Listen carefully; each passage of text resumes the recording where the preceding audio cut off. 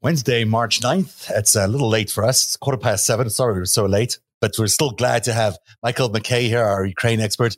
Good to have you with us again, Michael, as the story goes from unbelievable to kind of just distressing at the highest level tonight. We've really seen the very worst of Vladimir Putin. If there was any doubt about his depravity, if there's any doubt about the fact that there are crimes against humanity taking place in Ukraine, those should be removed right away because they clearly is what's going on. There's a scene in Mariupol where a maternity hospital and a children's hospital was bombed.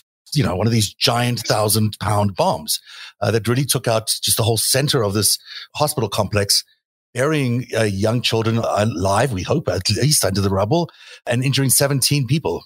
It's just a traumatic scene, and you can't think of a weaker, softer, more civilian target than that. So there is no doubt that he is doing this on purpose, that he is going after these particular locations because he wants to strike fear in the hearts of all Ukrainians. There was an interview tonight with the deputy mayor of Mariupol who said that the death toll had gone up to about 1,000 and was climbing, he thought, to 3 or 4 times that by the time they'd done the actual count. So it could be as many as 3,000 to 4,000 people dead in Mariupol, which is unbelievable because the official death toll right now is what it's still in the 500s or somewhere in the hundreds, right? And across the country. Now we're talking about one port city of Mariupol, accounting for could be 3,000, 4,000 deaths. And the destruction there is unbelievable. I do have some video. I'm going to try and find it for you as we talk a little bit here. But, this is shocking for all of us just watching from a distance. But this is a country you know very well, Michael. This is a country you visited for over 3 decades. You know it's really well. It must be devastating and worrying watching all of this. Yes, it's overwhelming. It's very distressing. I have to keep calm to be able to, express myself beyond just outrage, for sure. And tell me about those scenes today. I mean, it certainly seems like a turning point. I keep hoping it is. I keep hoping that the next atrocity is when the people that matter, the people that make decisions, wake up. Because I've just been saying for so long, there is no limit. With each atrocity we're shocked by, there will be another, and it will be worse. Me, along with millions of Ukrainians, are just saying, wake up. The cries of desperation except show you what's right in front of us. The cries of desperation have gotten much more desperate. Clearly, the mood on the ground is we can't do anything until the skies are closed, as they put it. And, and then it really needs to happen. How it happens is a whole other question, but that it needs to happen is undoubted. We can't have entire cities obliterated in the way he's doing with these 1,000-pound bombs and then also targeting these civilian populations and then starving them. I mean, the idea of, in this day and age, of not allowing people to eat, and it's the height of cruelty. It's inhumane. And the Russian people certainly aren't like that. So why is this Russian leader acting like a barbarian in the middle of 21st century? It's ridiculous. It's insane. I think you raised a very good point there, Zev. You said that we have to realize that something has to be done and then talk about how to do it. Mm-hmm. And I think it's really important that we have our priorities straight, because what I see is a discussion about the how and it's impossible and this is why we're not going to do it, before the clear discussion about we must stop this. Right. Then get to the discussion about how. That's because the we must stop it implies we're going to war with Russia, which is what, Russia wants and desire probably. And it's not something that NATO necessarily wants to do. I mean, I get what you're saying, but it is a huge factor. World War III is not something you just lightly step into. And this is not lightly stepping into it because you have to defend these people. But like myself and so many of others, it's not that we are going to have a choice about stepping into it. Right. We find ourselves in it right now. And if we choose to call it World War III, then we're distancing ourselves from it and saying, but what about our imagined World War III? The one that so many people grew up with from the Cold War. So if we put that aside and say, we're actually in a large war, and we'll let the historians say what to call it. Mm-hmm. And Russia is the driver of this war. It is the aggressor state. And if we say, oh, it's only at war with Ukraine, we're making a fundamental error. We're ignoring what Russia says, that it's at war with the West, and what it does, which is to fight a vicious kinetic war in Ukraine and what we can call loosely a hybrid war everywhere else in the world. But right, don't think that distinction is going to be maintained. Yeah, you can. I want to say that we're already in a large war, and it's of a scale that we have not seen for 80 years. Mm. And of course, what you're saying there is so true. We don't need any more details of how Russia attacked the United States. I mean, we know that the United States has been under attack by Russia in much the same way as Ukraine has been under attack by Russia for, the better part of the last, let's call it 7 years, 8 years, but probably longer. So there's no doubt in my mind that we are seeing in Ukraine today what might happen tomorrow in the United States. We are not that far away from Russia when you really think about it. And there's a lot of opportunities for them to mess with the United States in terms of war. There's Alaska they've declared an interest in, not to mention the fact that, they've clearly, as one newspaper analyst put it today, they're already prepared the American nation for the war that they're going to bring to America through the Trump years and through all this. They prepared their own nation. Yeah. And the American nation. Well, yes. The point about that is the pace quick enough for the United States to defend itself? Right. That I don't know. I think people have to realize that every line has been erased, and every line that we say still exists, like, NATO versus non-NATO, or nuclear versus non-nuclear, also does not exist. I mean, let's look at what has happened just in the past 14 days, going from an offensive against the Ukrainian army to switch to whole-scale slaughter of civilians. Mm-hmm. In other words, setting aside all the rules of war, bombing hospitals, bombing schools, bombing senior centers as deliberate targets, seizing 2 nuclear facilities, Zaporizhia and the decommissioned Chernobyl. Chernobyl today, the Russians cut off the power. The International Atomic Energy Agency says that they expect radiation leaks because now the cooling has failed on the sarcophagus around the destroyed reactor. Unbelievable. If it is not turned on.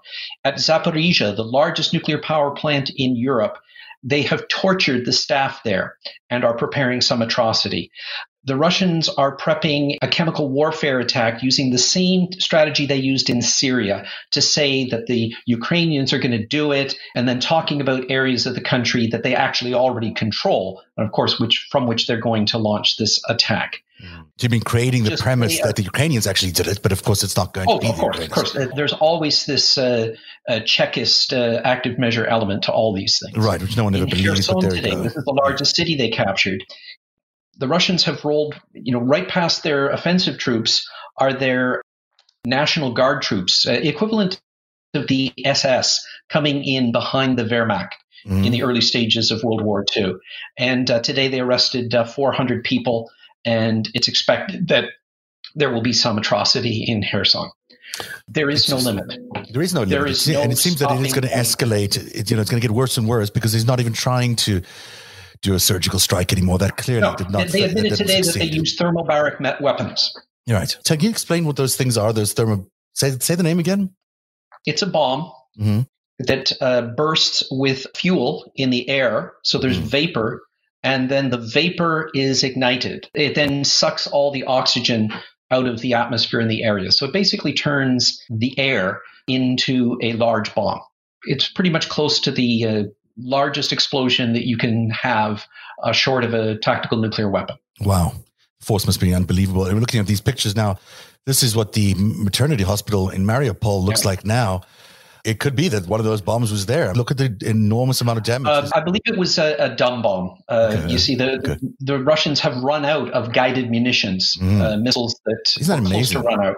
Missiles that can be actually sensibly aimed. So this is a large dumb bomb, such as was dropped in World War II.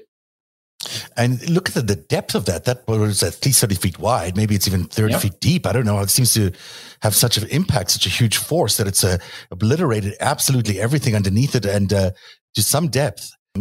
These are horrific scenes, and a really heartbreaking video, which I will show you hopefully by the time we get to the end of the show, of one of the Ukrainian forces arriving at the hospital and just running from room to room. And you could tell he's looking for the signs of human life. And he thankfully doesn't see any in the hospital itself, but you can tell the panic in his breathing, and he's running around trying to see if he can, find some life there. Thankfully, there was no bodies either. Of course, they had escaped obviously to some sort of bunker, but that was right there where that bomb site that we just looked at was. Yesterday I was showing this one map, but it wasn't nearly, I don't think, accurate enough to really understand what Putin might be up to. And I don't know if this is any easier to understand it in, but just explain to us, if you can, Mariupol is on the very right here, just above the Sea of Azov there. It says the port of Mariupol. It's in between this yellow, reddish area at the top right, and then the red area next to Crimea near the bottom. People are saying that is not a strategic asset for the Russians, but of course it is a strategic asset for the Russians. Look where it is. I mean, it's right there, the Sea of Azov, at the very intersection of what could be Russia, which certainly is Russia to some extent on one side. But, all of that Sea of Azov is important territory for Putin because it connects a land bridge between the areas of Donbass and section just above Crimea. So explain more about what's going on here and how significant this little strip of land where Mariupol is so important, and why they're doing such a big job of trying to destroy every element of Ukrainian existence there. We need to recall that this has been an objective for the Russians since 2014, when their invasion forces came from the east. They surged across the border into Donetsk region, which is just to the right of Mariupol there. And they did this a few months after they had invaded and occupied Crimea. And so what they were trying to do is to take it from the east. But the Ukrainians stopped them east of the city, and it had been that way for the last 7 years. So now they were barely able to break out from the east, but by coming from Crimea, they were able to take all of that coastal area of the Sea of Azov.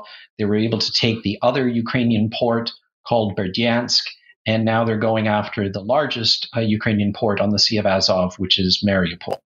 It would turn the Sea of Azov into a Russian lake. So an international body of water would stop being that effectively. If this and choke off Ukraine's economy to a large extent, because Odessa does let them enter the Black Sea. But let's just say they are successful in capturing Odessa, because we know that's on their to-do list here. The goal is to choke this country, respected around the world as an independent country, has been for 30 years, to choke it off from its main artery of economic trade. I mean, this is where a lot of the wheat in the country, that's in the world true, gets sent out. That was the objective for the past few years. But I think now we have to go beyond that. Yes, of course, the objective is to choke off the economy, but the real objective is to destroy Ukraine. And we can see that the Putin regime is now all in on that. So it would not be enough for them to leave any part of Ukraine independent and not under their control at this point. Now, they have not made the moves on Kyiv that we'd expected. They've been pushed back from there. In fact, when you look at this other map that I just took off, I'll bring it back up. I mean, it does seem like they are very focused on this coastline. They're not necessarily moving into these other areas. I'm not saying that they won't, and that there is not a lot of damage in these other areas and a lot of missiles being poured on them. But the intensity of the attack seems to be based in this one zone along the coast here. Well, about that, actually, the Russians have devoted most of their forces to the north, to the attack on Kyiv, because it is the most important to them. But correspondingly, the Ukrainians had devoted most of their defense there. So I think we should look at what's happening in the north as being the greatest failure of the Russian offensive and the greatest success of the Ukrainians. And what's happening in the south is actually a loose control. There's only one significant city, which is Kherson, but the main prize, which is actually Odessa, remains completely out of reach. Mm-hmm. They've been fighting over Mykolaiv, a city just a little bit to the northeast, for almost a week now and making no progress at all. So what you look at in the south, let's say lighter battlefront, because the Russians have devoted fewer resources to it, basically because they all have to come from Crimea. And that is a limitation for them. Mm-hmm. And whereas they can devote massive forces to the north and northeast because they can come from the Russian Federation and they can come from Belarus. So the main battle actually is in the north, and that's where it's been the poorest. This lighter battle in the south has had more success in terms of territory on the map, but in the sense of getting actual gains, very little. And I would say with the exception of the fact that they seized the Zaporizhzhia nuclear power station and have the opportunity to create an environmental catastrophe such as the world has never seen. You told me, have you been to this coastline? Can you describe what Odessa is like? Because I hear it's a particularly pretty important historic city. Oh, very historic city. Let's say a 300-year history, very cosmopolitan. Before the occupation by the Bolshevik Russians, it was just so multicultural. Ukrainians, Russians, Jews, Germans, Greeks, Armenians, incredibly cosmopolitan kind of city, very worldly as a port. If you look at it now, it is largely Russian speaking. Mm-hmm. And until this war started 8 years ago, kind of slightly pro-Russian as well, right, in terms of pro-Russian Federation. But that has completely changed now.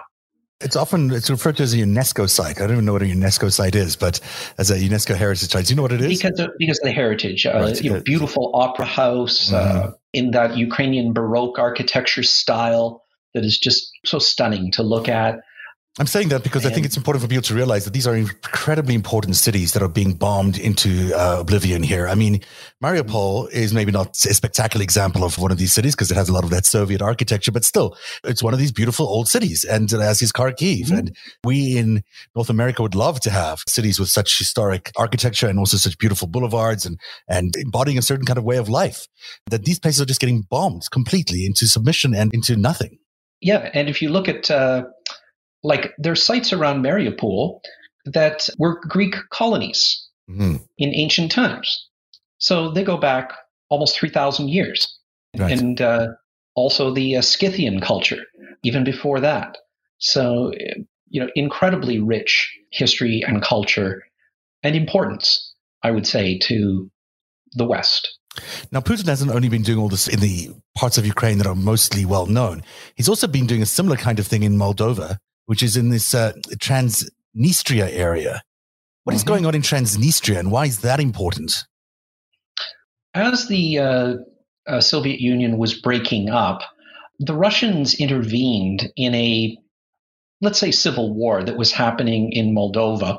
Mm-hmm. And they ended up in a region, this sliver on the eastern side of Moldova, on the east bank of the Dniester River. Mm-hmm. It's a big river that goes north and south and drains into the Black Sea. And they've been there ever since. And what the Russians call peacekeepers, of course they're not peacekeepers at all, are in fact an army of occupation.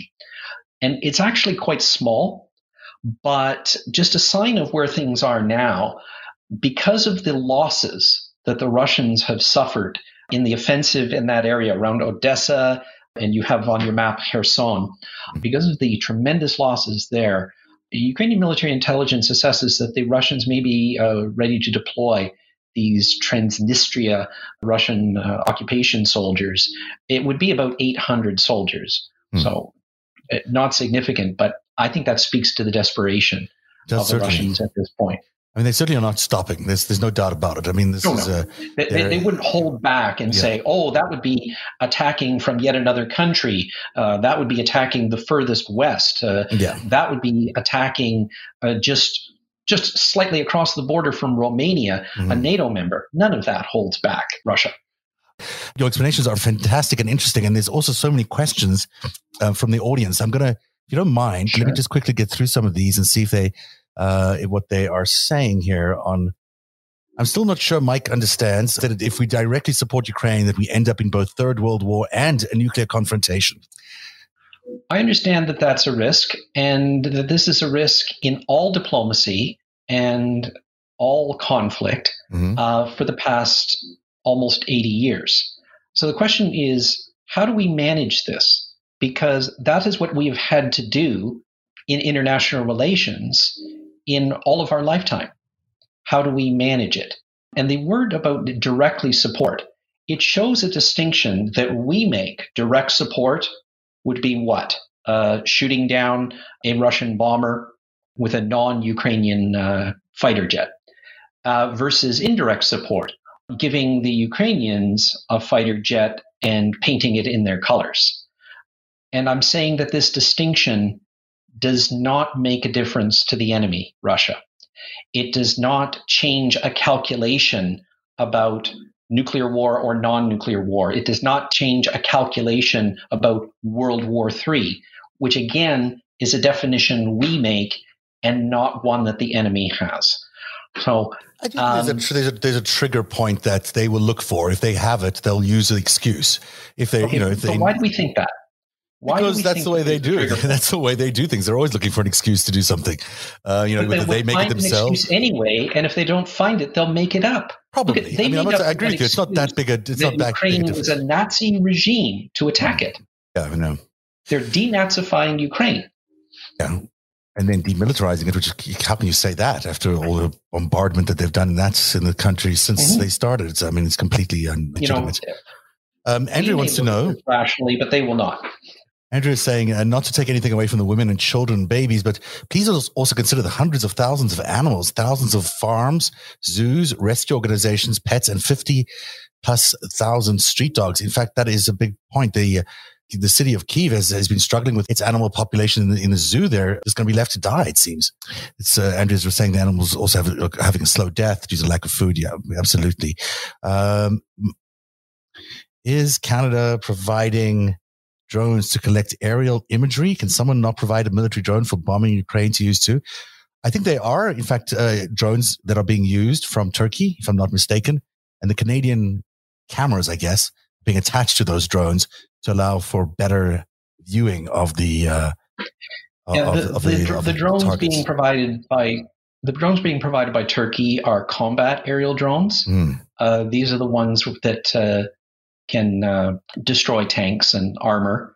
As for what Canada is providing, there is an airlift underway from Canada going from Trenton in Ontario to, I believe, Poland. And it's pretty much nonstop. And what Canada is sending is very specialized equipment like sniper gear, sniper rifles, night scopes. Canada has a very good special operations force, and we're sending them that equipment. That's what Ukrainians need. That's what Canada can provide. I believe Canada is doing the right thing in what we're doing, some very specialized equipment. But not the no-fly zone from Canada. I'm just being a little facetious there. Canada on its own does not have that capability. Yes, I don't think so. Let's take a look at some history here, because yesterday we hinted at the fact that we're going to talk about Novorossiya, and I'm hesitant to do this because I don't want to give Putin any credibility for his arguments that this is territory that was in fact considered part of the Russian Empire at one point. Definitely not considered a majority Russian part of the world, because there was always a Ukrainian people that lived there, but it was at one point considered part of the Russian Empire. And he claims in his wisdom that this is what he wants to do. He wants to reunite Novorossiya. So you can sort of see that's what he is trying to do, because when you look at this map, keep this map in mind as you look at what's going on in the eastern part of Ukraine here along this coastline at Luhansk, Donetsk, Crimea, all the way down to Odessa. And then I will show you what Novorossiya looked like in 1764 to 1917. And then you can see that same sort of area, a bit wider, but going all the way down to Odessa and along the border there with Moldova, all the way around to the Crimea, back through the Sea of Azov. That whole area was considered, and it had another name. In fact, Novorossiya is just the Russian name for it, but it was considered part of the historical Russian Empire. Now, they didn't have it for all these years. They didn't have it from 1764 to 1917. They had it on and off throughout all these years. And in 1917, it became part of Ukraine, which was fine for them, because when the Soviet Union took over Ukraine, it just became part of the Soviet Union. So it was back part of the Russian Empire. However, when Ukraine left the Soviet Union, it took Novorossiya with it because it belonged to Ukraine. And this is part of the upset that Putin has, is that, this is the Russian, what he views as Russian, although clearly there's only Ukrainians that live there, but he views as, there were 30,000 Russians to be fair, but not hundreds of thousands as they were Ukrainians. He views this as his territory because, hey, our empire was once there. Ludicrous thinking, of course, because the empires were once everywhere. And if we want to do that, we'd be back in, the 5th century. But we're not. But talk a little bit about Novorossiya if you know much about it. I found some interesting things about it today, but I'm interested to hear your thoughts. Novorossiya is an invention of the Putin regime. It never existed historically. As you said, it wasn't called that at the time.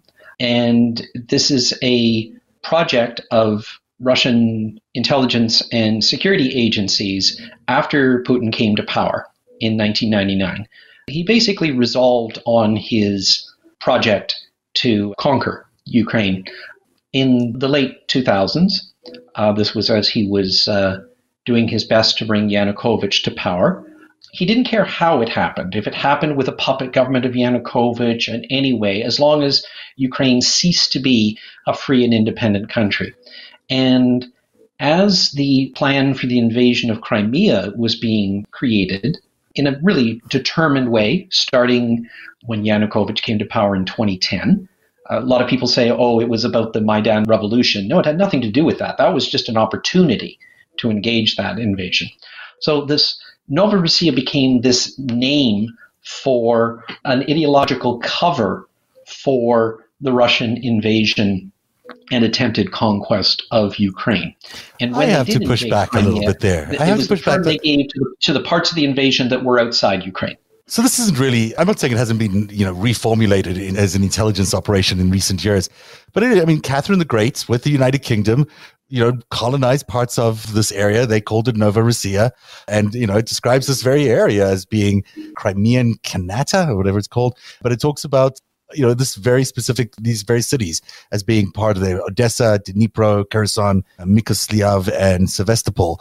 All of these were, part of Catherine's conquest. And Catherine she was quite a conqueror. That's what she did. And it's not hard to imagine that she would have gone into the side of the Black Sea to look for territories to conquer, and with the blessing of the United Kingdom to boot. So, it's the same weird claims to say that Alaska was part of Russia, but there was a part of time when Alaska was part of Russia. So, it may not be relevant to the world right now, but it's historically true that parts of this territory were conquered by Catherine the Great. Or am I wrong? I don't know. Maybe I'm wrong. Yes. Parts of it were conquered by Catherine the Great. But you're saying that the concept of it being reunited and being repopulated by Russians is a new sort of Putin reimagining of the future based on of the past. Fair enough. So all of this was really interesting when I did this today, because I was reading as well. Somebody mentioned to me that, within Russia, the Orthodox Church is very much in favor of returning to a monarchy of late. They're very, very positive about this idea of returning to the Russian monarchy, the Russian Tsar. And so it came as a bit of a surprise to me that there is actually a Romanov now living in Moscow. And I was like, well, how did I miss that? It turns out that Mr. Romanov, I'm not sure, I'll get you his name in a second, had a wedding last year, the first in 100 years in St. Petersburg. There he is, Mr. great-grandson of Nicholas, who died, of course, as the last Tsar.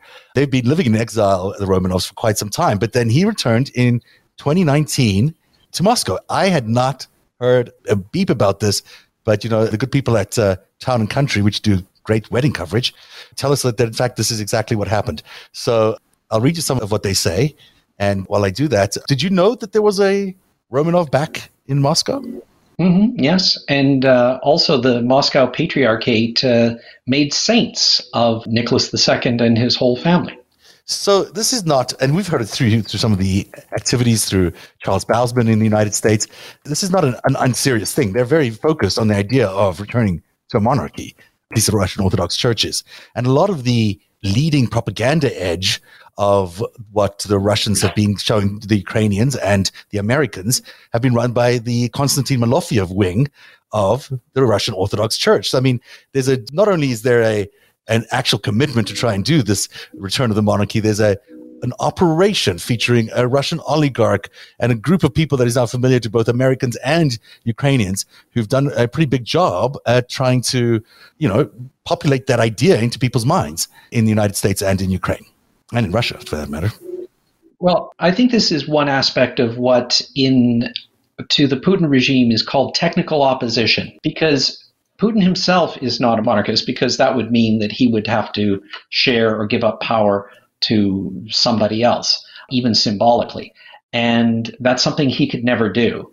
And so I would put the imperialist monarchist wing as technical opposition. They're typified by people like Igor Strelkov, or actually Strelkov is his code name. Igor Girkin is his real name. Mm-hmm. And he was one of the leaders of the Crimea invasion. And then when the invasion went into Donbass, he led the attack on Sloviansk. He was also the first person to announce shooting down MH17. He announced it as a great victory of shooting down a Ukrainian plane and then went quiet when it was realized it was the airliner. Yeah. He's a monarchist. And he's actually still alive, and he's tolerated in Russia as this idea of a technical opposition. He criticizes Putin, but not far enough. So I would put the monarchists in the same category as I would put the communists, who are also a technical opposition. Putin's not a communist either. And don't forget that if we look at the last 2 weeks, Russia has moved very quickly from an authoritarian regime to a totalitarian one. Mm-hmm. And it's like, well, we have to keep up with the times. And yes. If the monarchist movement or if the communist movement or any of these technical oppositions step out of line, their days are numbered. Understood. Because it's true. It could be a good way for Putin to stay in power. Judging by the fact that democracies... He's looking for an opportunity. Yeah. But let me use a term that Ukrainians know about the kind of figure that Putin is. Mm-hmm. They have a term called Vozhd, V-O-Z-H-D. And this is a figure with religious connotations, with monarchical connotations, but also dictatorial, the unquestioned leader. Mm-hmm. So the closest word, a word we're familiar in German, would be Führer, the leader who is the father of the nation and the guiding light for all the people. Mm-hmm. And the term for that in Russia is Vozhd. And by the way, if you tell this to a Russian, they get very offended because it implies that they are serfs as they were before the 20th century, before the Vozhd. So back to the royal wedding here. So 2-day extravaganza happened last year. Will feature a reception at the St. Petersburg Ethnographic Museum, as well as next day brunch at the Konstantinovsky Palace, which will also include an auction and live performance by Queen Sofia of Spain, who was present at George's christening. Okay. Will be in attendance, as well as Princess Leia of Belgium were there, and Sheikh Mohammed bin Hamad bin Khalifa Al Thani, which is the Qatari prince, I believe. That's interesting. And it says here that born in Madrid, the Grand Duke has spent the majority of his life living in Spain and France and was educated at Oxford. He first visited the ancestral homeland in 1992 and now lives in Moscow, where he works on philanthropic projects, interestingly enough. It also says, in this other page, which I don't have here, is that the entire event was catered for by none other than Prigozhin, the Putin chef. So Putin's oligarch chef has also been in charge of doing a whole lot of propaganda for the world and screwing people's minds, as well as running the IRA. He did one other thing that he did. He has another thing that we can assign to him. But amongst other things, he is his chef, apparently, and he catered the entire event for the new returning Romanov. But it's interesting. I thought it was just fascinating that all of that is happening at the same time. And then you've got, the Romanovs, like Catherine the Great, had a special meaning for this part of the world that they called Novorossiya. And so there might be, as we looked at yesterday, there was a warm water port theory that I presented. Now there's maybe a historical theory to why that warm water port might be so important and why, in fact, that it might also be supported by some of the monarchical tendencies of the Russian Orthodox Church. It's worth thinking about. I say that because of the strategy involved. Like if that's really what they're going for, if they don't really want... If they want Kyiv, obviously, but if they can't get Kyiv, would this be the second prize? Would this be something where he would be happy to hunker down and feel like he can control this whole area all the way down from Luhansk to Odessa linking up to Transnistria, providing a return of this so-called land of Novorossiya. That is his stated goal. If that is his stated goal, strategically, you got to look at this war a little differently, I think, in terms of where he's putting in the bulk of his attention, at least, if not of his firepower. Plus, it's also quite easy for him to do because he's got an amphibian, he's got a navy. For him to really take that rest of that, it's not very hard. He's got to go to Odessa with some sort of amphibian force, and he can probably take it. So, I think it's something worth thinking about. I'm not sure that it changes the calculus that much. I'm not a military person, but I do think it's interesting that might be what their goal is, as this large swath down or this land bridge. And of course, it's not something that Ukrainians can entertain in any way. Not only should they not have to give any new territory up, because of course not, this war crime has been committed, but any claims towards Luhansk and Donetsk must be completely rejected at this point. I mean, there cannot be any more Russian intervention in Ukrainian territory at all once this war is over. Mm-hmm. Well, I see this as looking at the war from the aggressor's perspective. In fact, what the Putin regime will do is take anything they can and then rewrite history to say that's what they wanted all along. For example, 8 years ago, they managed to take Crimea, and then they said, it's always been Russian, and we're annexing it. And they managed to take just parts of Donetsk and Luhansk, and they said, these are people's republics that we are supporting. And if they manage to take anything else, they may call it Novorossiya, they may call it something else, but it's not the point. I think we should take a look at this from the defender's point of view. If you look at it from the defenders, say, what's going on in Crimea? Well, this is the homeland of the Crimean Tatar people. They are the autochthonous people there. And what they see is a continuation of the genocide of Stalin, the deportation of the Crimean Tatars from 1944. Look at it from the Ukrainian perspective of all the areas in the east there especially. This is a continuation of the Holodomor, the famine genocide of 1932-33. And people say history is written by the winners. Well, Putin is not the winner yet.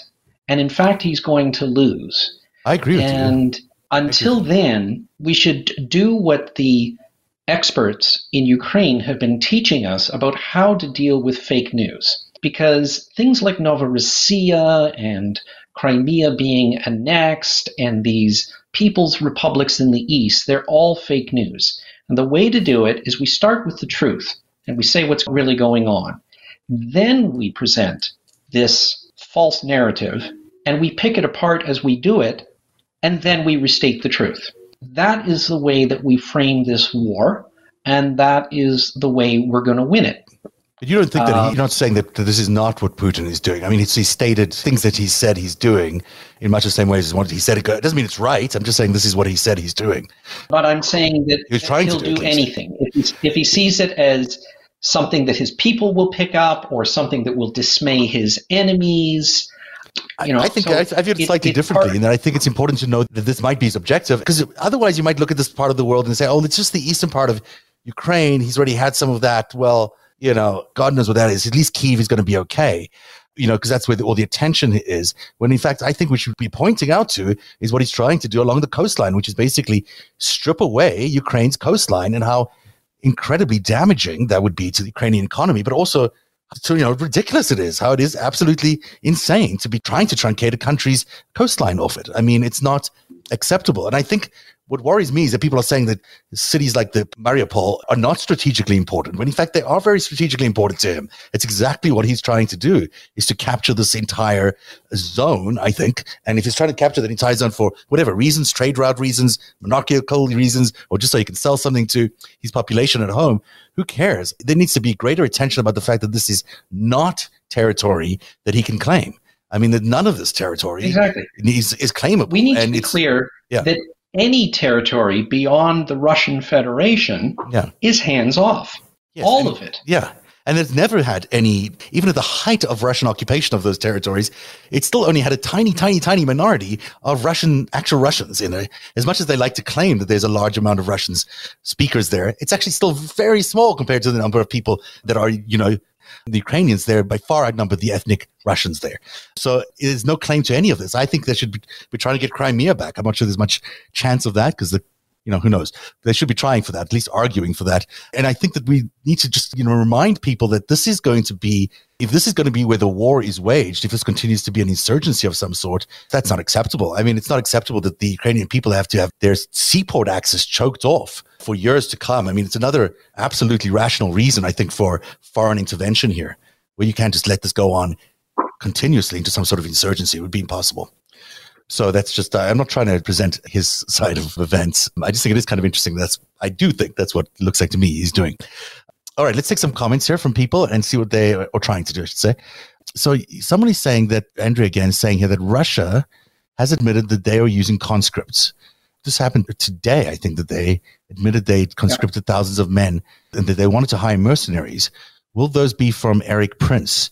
Eric Prince being the Blackwater guy, although he has worked with Wagner. I don't think they get along very well, by the way, but I think they have worked alongside each other.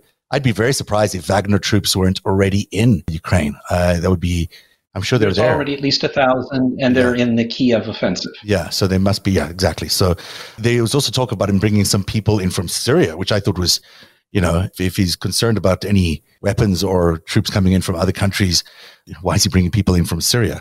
It seems insane. I don't think he's had very, very much success there, but it's interesting that that's what he's trying to do. If we put these three groups together, if we take Wagner Group, although it has another name, we're talking about a private military company from Russia. Mm-hmm. In other words, they're Russian soldiers, but they're mercenaries. Mm-hmm. We take the Syrians, who are basically terrorist forces under control of Putin.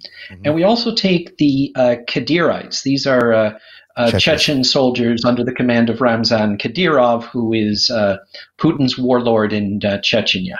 So these three categories, the Wagnerians, the Syrians, and the Kadirites, are terrorist forces. They're there to commit civilian atrocities. They're there to do things like trigger this chemical attack if that's going to happen. That's what they're there for. Yeah. They were the ones that were sent in. These are the Chechen guys that were sent in to try and assassinate Zelensky a few days ago. And there was several attempts on his life in just those first few days of the war. You're absolutely right. These are the very, very most dangerous people on this battlefield right now in terms of what they might do. Yeah, well, they're dangerous, but they're not the most effective fighters. But right. I just want to mention to people who may not know that there's a reason why Ukrainians call them Kadirites. So these are Chechens who are loyal to Ramzan Kadyrov, the vicious warlord in Chechnya. But there's actually a Chechen battalion fighting for Ukraine. So these are very good fighters from Chechnya who were part of the resistance against the Russian invasion in the First and Second Chechen Wars, and now have an entire battalion in Ukraine fighting for the Ukrainian side. So the Ukrainians are always careful not to call these men Chechens, but to call them Kadirites. Interesting you say that. I also have video here, and I'm trying to find it, of what I believe are Belarusians fighting on behalf of the Ukrainians as well. There was video of that today, that they've joined the Legion. There's hundreds of them. Yeah, so they've joined the Legion of International Fighters to fight against Russia. In fact, there are probably more Belarusians fighting against Russia than there are fighting for Russia on the battlefield in Ukraine today. And there's another part of language. We should call the soldiers from Belarus who are fighting against Ukraine, we should call them Lukashenko's troops, which is what they are. Right. We are seeing a multitude of foreign forces arriving there from all over the world, which is also another interesting factor. People are getting Ukrainian citizenship because that is in fact what they're being offered if they want to come there to fight, and that's being expedited. It does seem like the world is putting, these individuals around the world are willing to put themselves in the line of danger. As you point out from the start of the show, and I don't want to lose sight of that horrific tragedy that has now occurred in Mariupol, where we've seen probably thousands of people died in the last few days. We've only got 1,000 as officially accounted for, but it looks like it's going to be much worse. But the atrocity that happened at the maternity hospital there and the children's hospital, where at least 17 people are injured, but there are fears that other people and babies might be buried under the rubble. This is the kind of madman, depraved, inhumane, intolerable activity that, if there's any doubt about where Putin fits into the scale of morality in the world and how he should be regarded, this is just all you need to know about him. The man is absolutely depraved. He's a madman to be going after the most innocent of victims here using a 1,000-pound bomb, and for no good reason. I mean, just no good reason. These people didn't even have food or water, never mind anything else. We need to surge a humanitarian effort into Mariupol with absolute urgency. It seems that there is such a lot of suffering. There's not enough water. There's not enough food. It's cold. They were excited that it was snowing the other day, or today, I think, because they were able to use the snow for water. I mean, we're talking about people living in barbaric conditions because this man has decided that he, wants to swath of territory or wants to inflict pain on a country. I mean, it's not acceptable in this day and age, and he needs to hear it very clearly after these scenes come out. We've seen some of the pictures tonight, but there'll be more of the devastation in Mariupol. It's going to be very interesting to see how the world, it's one thing talking about it. It's a whole other thing when you're seeing the pictures. I've seen that before in various parts of where these kind of atrocities have taken place, again, by Putin in places like Syria. Last word from you, Michael. Yes, it's important to say these things, but it's more important to do things. This war will not stop on its own. Putin will never stop until he is stopped. These atrocities will never end on their own. They have to be ended. And I think the most important thing, if you're going to give me the last word, it is decide what we must do, which is to stop this. Then figure out how to do it. All right, let's leave it there. Thank you very much for joining us tonight, Michael McKay. At MHMCK is how you can find Michael. I was hoping to bring you that interview, which is a really beautiful interview from someone who's a 26-year-old in Ukraine who's encountered a remarkable set of circumstances that she finds herself in. I will have it ready for you guys on Friday. It's worth your time if you'll join us on Friday on the after show. Until then, we wish you a very good night. Don't forget you can support Narrative by going to patreon.com/narrative. And we really do appreciate everyone's support. It's helping us tremendously right now. Our audience numbers are stronger than ever. And we really appreciate everyone's support, both as viewers and as your support as patrons on patreon.com/narrative. On that note, thank you, Michael, and have a good night, everybody. Thank you. Good night. Narrative is made possible by viewers like you. Join today and support truly independent journalism at patreon.com/narrative. That's patreon.com/narrative.